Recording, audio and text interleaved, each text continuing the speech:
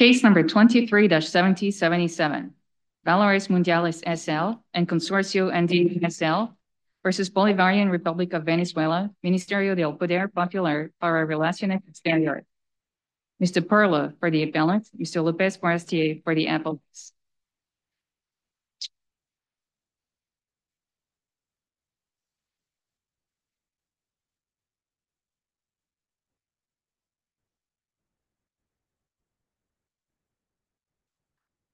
Morning. Good morning. Juan Perla for the Bolivarian Republic of Venezuela. I've reserved 3 minutes for rebuttal. May it please the court. The primary question in this appeal is whether, as a matter of U.S. law, federal court may enforce and give full faith and credit to an ICSID award that was rendered in proceedings where the only U.S. Can you lift that lectern up, though? Yeah, thank you. I can't hear you. Well, Question is whether an ICSID award that was rendered in proceedings where the only U.S. recognized government, foreign state respondent, was not allowed to defend the state, and instead an unrecognized, illegitimate government was purportedly allowed to talk and speak and bind the foreign state in those proceedings. The answer is no, because the statute that implements the ICSID Convention commands so. And we begin with the statute. We begin with the statute because the ICSID Convention, under the ICSID Convention, ICSID awards are not self-executing. So they are only enforceable to the extent that Congress required them to be.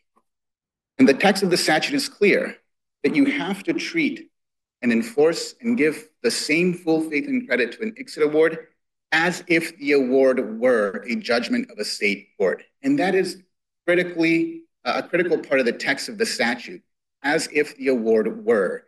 That means that you can't look at the ICSID award, like the district court did, and say, this has to be enforced because it's special, it's different, it's ICSID. That cannot be the basis upon which the analysis turns, because the question is, if the award were a state court judgment, how would I enforce and give it full faith and credit? The Second Circuit in the Mobile case has already adopted and ruled that you have to assimilate ICSID awards and enforce them as if they were state court judgments. Several district courts in this circuit have followed the same approach and said that you have to treat them in a parallel manner. That interpretation is consistent with the ICSID Convention. The United States drafted a specific provision for itself in Article 54.1. And textually, that provision applies to a contracting state with a federal constitution. What more obvious way for the United States to make its federalism and constitutional concerns understood and adopted into the convention than using that language and insisting on including that language in Article 54.1 for purposes of enforcement within the United States? And when you treat an ICSID award as if it were a state court judgment, you have to apply the same procedures and substantive standards.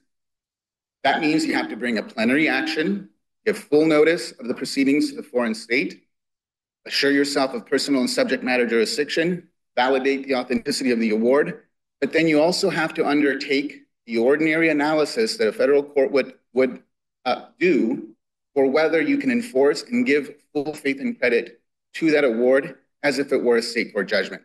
And there are grounds for refusing to enforce and give full faith and credit to a state court judgment, as limited and rare as they may be. And there is no dispute that those exceptions exist.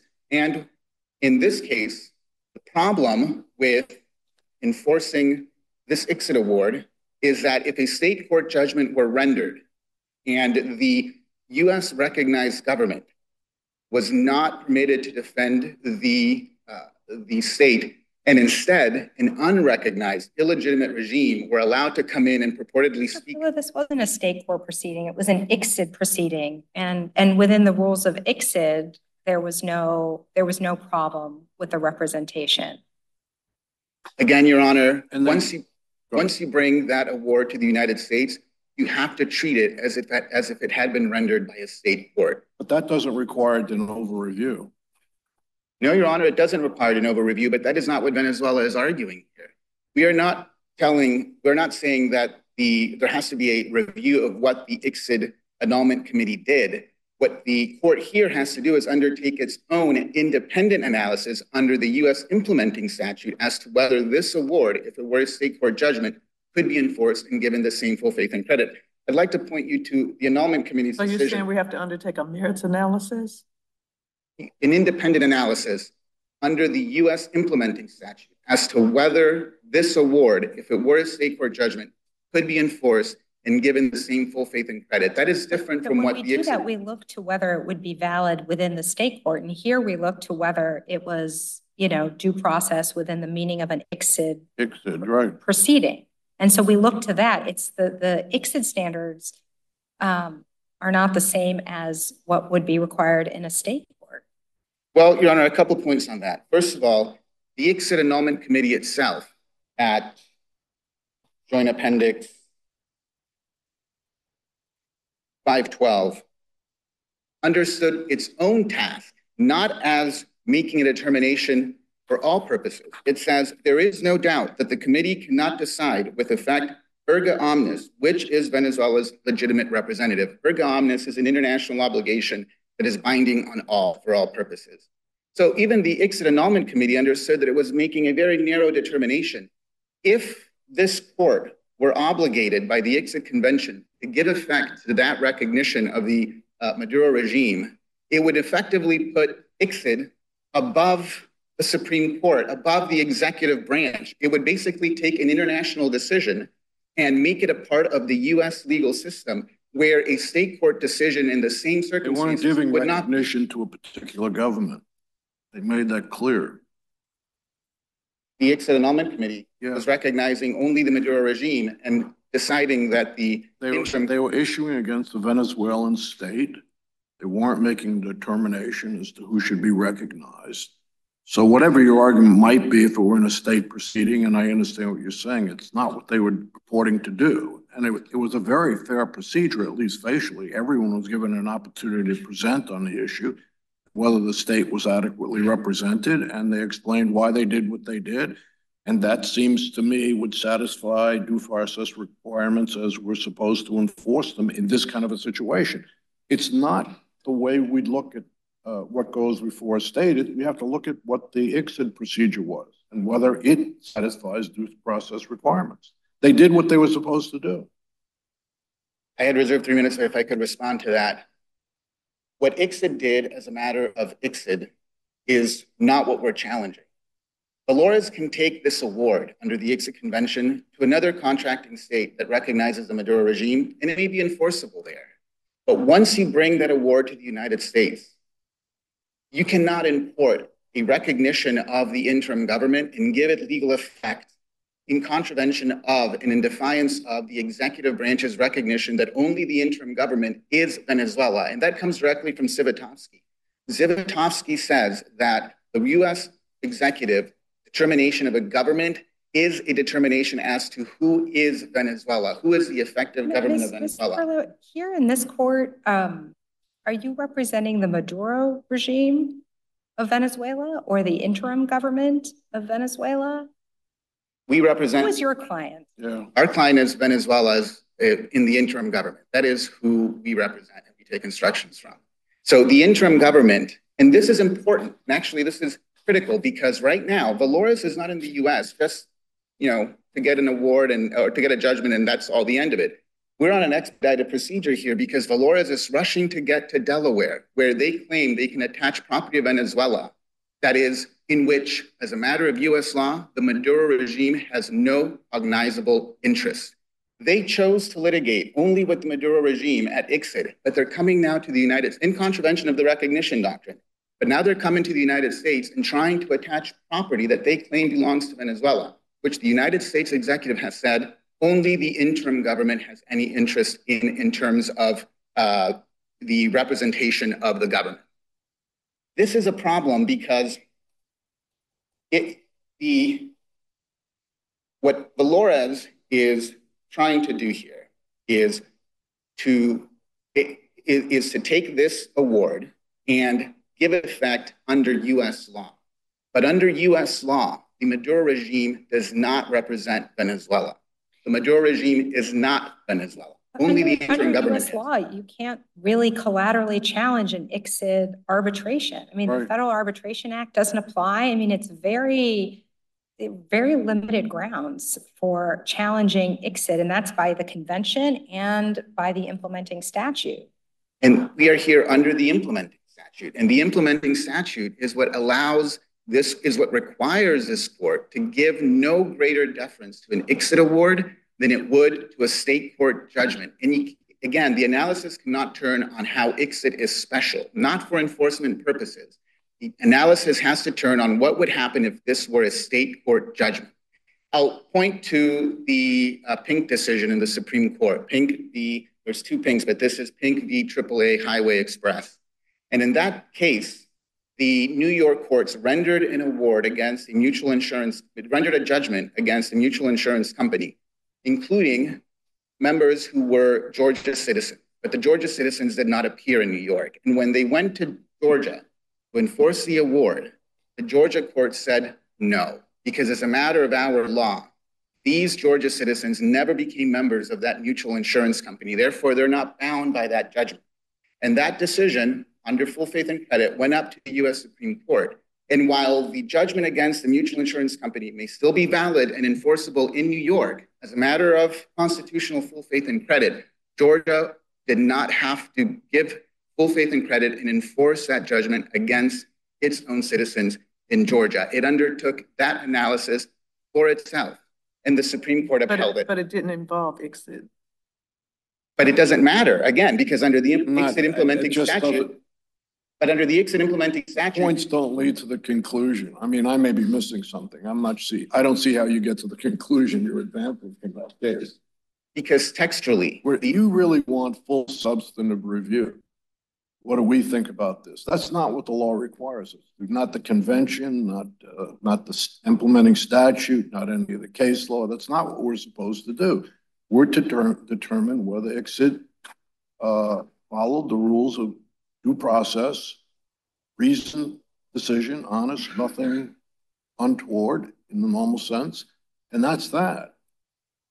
Your Honor, respectfully, the ICSID implementing statute does require something more, and that is what controls in the U.S. In other words, you keep saying like a state as if this proceeding would have been in a state. It wouldn't have been in a state. The only place this would have occurred was where it initially occurred, in that arbitration. So that's what we look at to see whether due process was followed. So it's fanciful to say, well, think about how a state would have litigated this. No, that's not where it would have been litigated. It would have been litigated exactly where it was. And the question is whether due process was adhered to. Your Honor, but the ICSID implementing statute, Congress directed the court to engage in what you call this fanciful analysis by saying, treat it as if the award were. That's what the convention says too. Yes, and that is what... But it doesn't have the meaning that you're suggesting. It doesn't make it other than the procedure that it was. And indeed, Congress was giving recognition to that procedure by adopting the convention and saying, that's okay under our law, just make sure due process is followed because that's what we require of the states. We don't second guess the substantive decisions. There isn't a second guessing here of the substantive decision because this court cannot say that the Maduro regime and cannot give effect to what the ICSID annulment committee said the Maduro regime represents. They are not Venezuela. Venezuela was not defended and represented as a matter of U.S. law at the stages of the annulment proceedings. And that is what makes all the difference once you bring the ICSID award into the U.S. legal system and you try to use that judgment then to go after property of purportedly property of Venezuela, in which the Maduro regime has no cognizable interest. It basically is like in Civitowski. It's not just about which lawyers come and represent Venezuela in the U.S. courts. It's about whether you can put the name Israel on the U.S. passport of a person that is born in Jerusalem.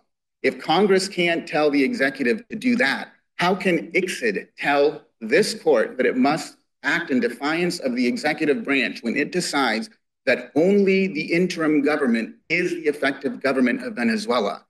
The ICSID implementing statute says that you have to treat it as if the award were, and you can never have. It is implausible, and Valores has not argued, the district court did not accept that a state court judgment that had been rendered against Venezuela, in which only the Maduro regime had purportedly acted on behalf of Venezuela, could satisfy the recognition doctrine or due process, because, and therefore it would not be enforceable and given full faith and credit in a federal court.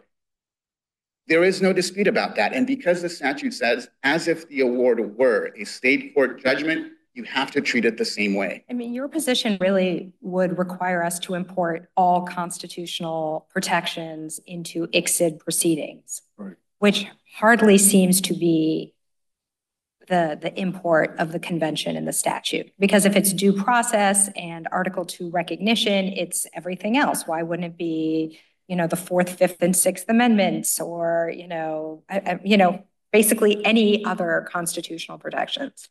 Well, Article 2 and separation of powers principles, those are particularly important here because this court cannot do something that is reserved to the executive branch. An international treaty cannot give this court the power to endorse the view that the Maduro regime is the government of Venezuela in contravention of the executive's constitutional power under Article 2.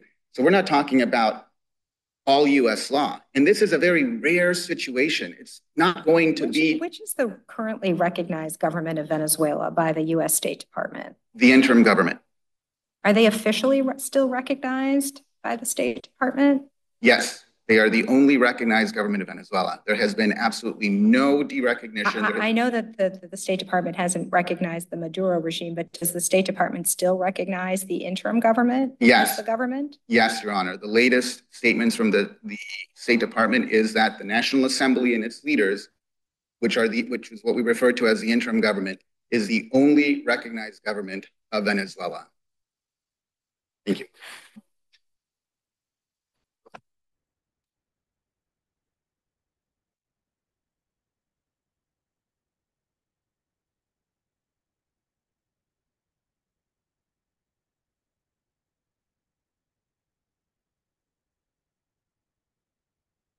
Morning. Morning, Your Honors, and may it please the court. I am Miguel Lopez Forastier from Covington and Burling on behalf of Valores Mundiales and Consorcio Andino. This court should affirm the district court judgment for two reasons. First, under the ICSID Convention and implementing statute, U.S. courts are required to enforce the pecuniary obligations of ICSID awards without the sort of second guessing that Venezuela seeks here.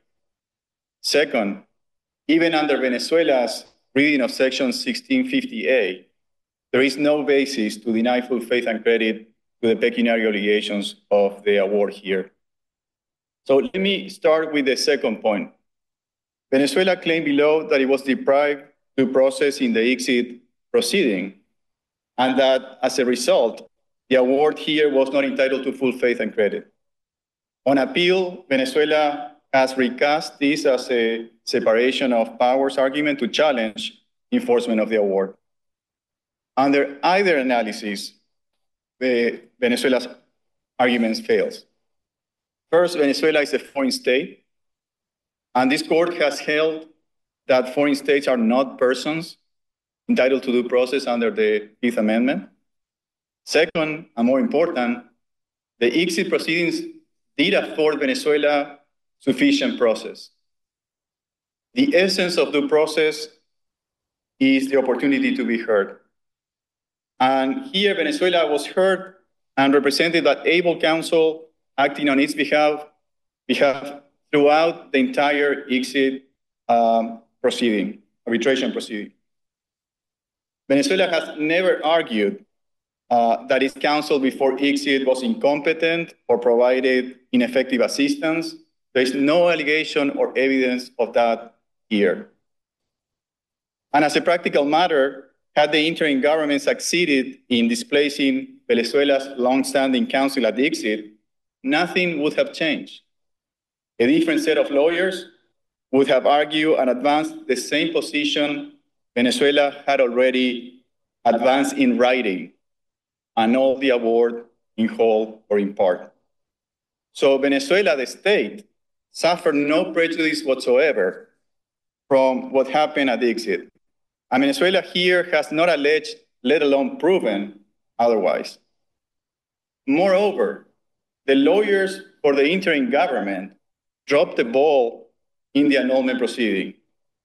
Having the opportunity to file a reply to show why they were entitled to the representation in that proceeding, they failed to do so. So they should not complain now about an alleged lack of due process when they failed to avail themselves of the opportunity they had to be heard on this very issue. Let me ask you a question about the annulment proceeding. Yes, Your Honor. So in order to add those costs and fees from the annulment proceeding, why was Valores not required to amend its complaint to add those additional costs and fees from the annulment proceeding? I'm sorry, Your Honor, I couldn't hear the first part of the question. Sorry. So why wasn't Valores required to amend its complaint in order to add the costs and fees from the annulment proceeding? Yes, Your Honor, thank you. Valores was not required to amend the complaint because the complaint already claimed for an award of attorney fees. At that stage, the annulment proceeding was pending and ongoing, and there was a reference to that fact in the complaint. And it was the natural consequence that eventually those fees will be awarded in the annulment proceeding and will be part of the requested relief. The complaint also sought any other such relief that the court may deem just and proper. So it would also be encompassed under that claim for relief. So for that reason, there was no need to amend the complaint. And when Valores did request the court to award those fees before it issued its memorandum of opinion and before it issued the judgment. But not in its first status report after the annulment proceeding. That is correct. It did not request in the first status report. And do we review the district court's decision on those costs and fees under an abuse of discretion standard? That is correct, Your Honor. And under that standard, there is no abuse of discretion here. First, for the reasons that I just mentioned. But second, because Federal Rule of Evidence, Federal Rules of Civil Procedure 54C allows a court to grant any relief that a party is entitled to. And that is clearly the case here.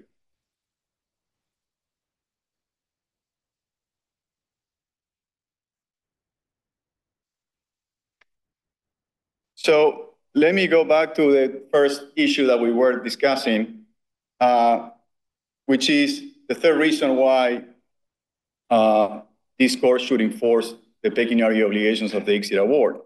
The judgment here does not conflict with U.S. recognition principles. By enforcing the pecuniary obligations of the exit award, the district court is not endorsing or contradicting the executive's recognition of Venezuela's interim government. The judgment enforces the pecuniary obligations of the award, not the annulment committee's decision on the recognition of the interim government or regarding which lawyer should represent Venezuela in that annulment proceeding. Venezuela has been represented by the U.S. recognized government in U.S. court throughout the enforcement case, and the arbitration award debtor is the state of Venezuela, not a particular government. And in any event, the court does not need to reach these questions, since Section 1658 does not empower district courts to review exit awards. Under the full faith and credit standard, so long as exit would treat the award as binding and thus preclusive, so must the district court. There is no question that exit would treat the award here in this way. In other words, Section 1650A establishes that exit awards shall have res judicata effect in U.S. courts. Venezuela's torture reading of the statute eviscerates the provision of its intended effect, since it means that the award effectively has no preclusive effect here in the United States because it cannot be enforced. Venezuela's interpretation also conflicts with the Exit Convention and its self-contained review regime. U.S. statutes must be interpreted consistent with U.S. treaty obligations. And there is no evidence that Congress meant to empower U.S. courts to second-guess the decisions of exit tribunals. All the cases that have interpreted the scope of Section 1650A have held the opposite is true.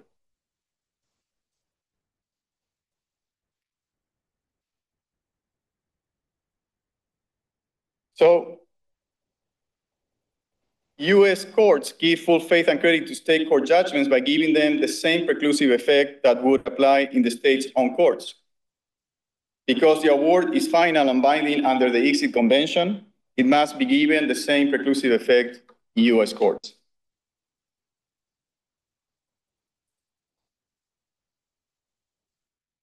For those reasons, Your Honor, I will conclude my argument. I think I covered the second issue with the questions that you raised, but I am happy to address any other questions that you may have.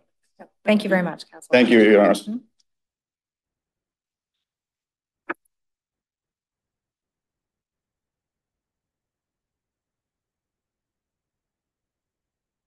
Mr. Perla, we'll give you 2 minutes on rebuttal.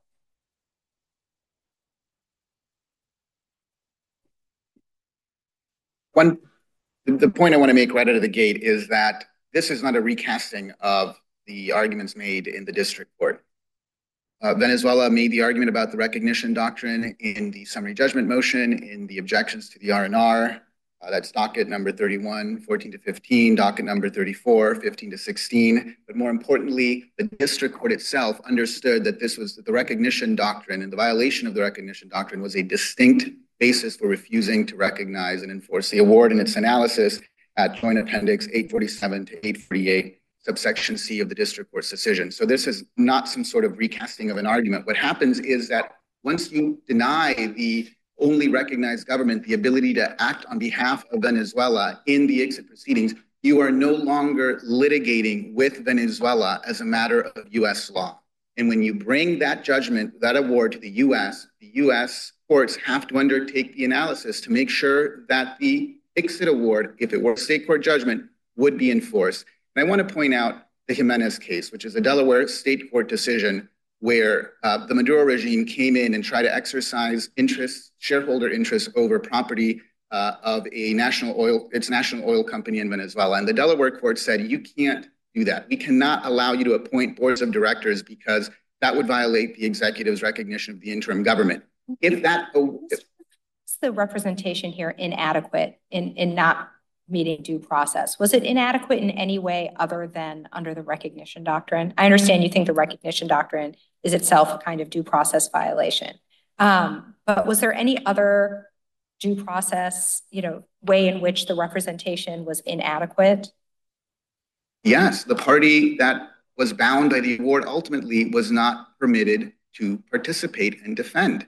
Venezuela was excluded. As a matter of U.S. law, Venezuela was excluded from those proceedings. So you have now an award that purports to bind the state of Venezuela. Is there any argument that the two different governments have different interests for the state of Venezuela with respect to this expropriation claim? Well, the exit award, under international law, which is not what we apply in the United States for the recognition of government, the executive determination. There may be a decision that there's a decision as to whether each contract would have to make a decision as to whether they're going to give effect to that award in their territories.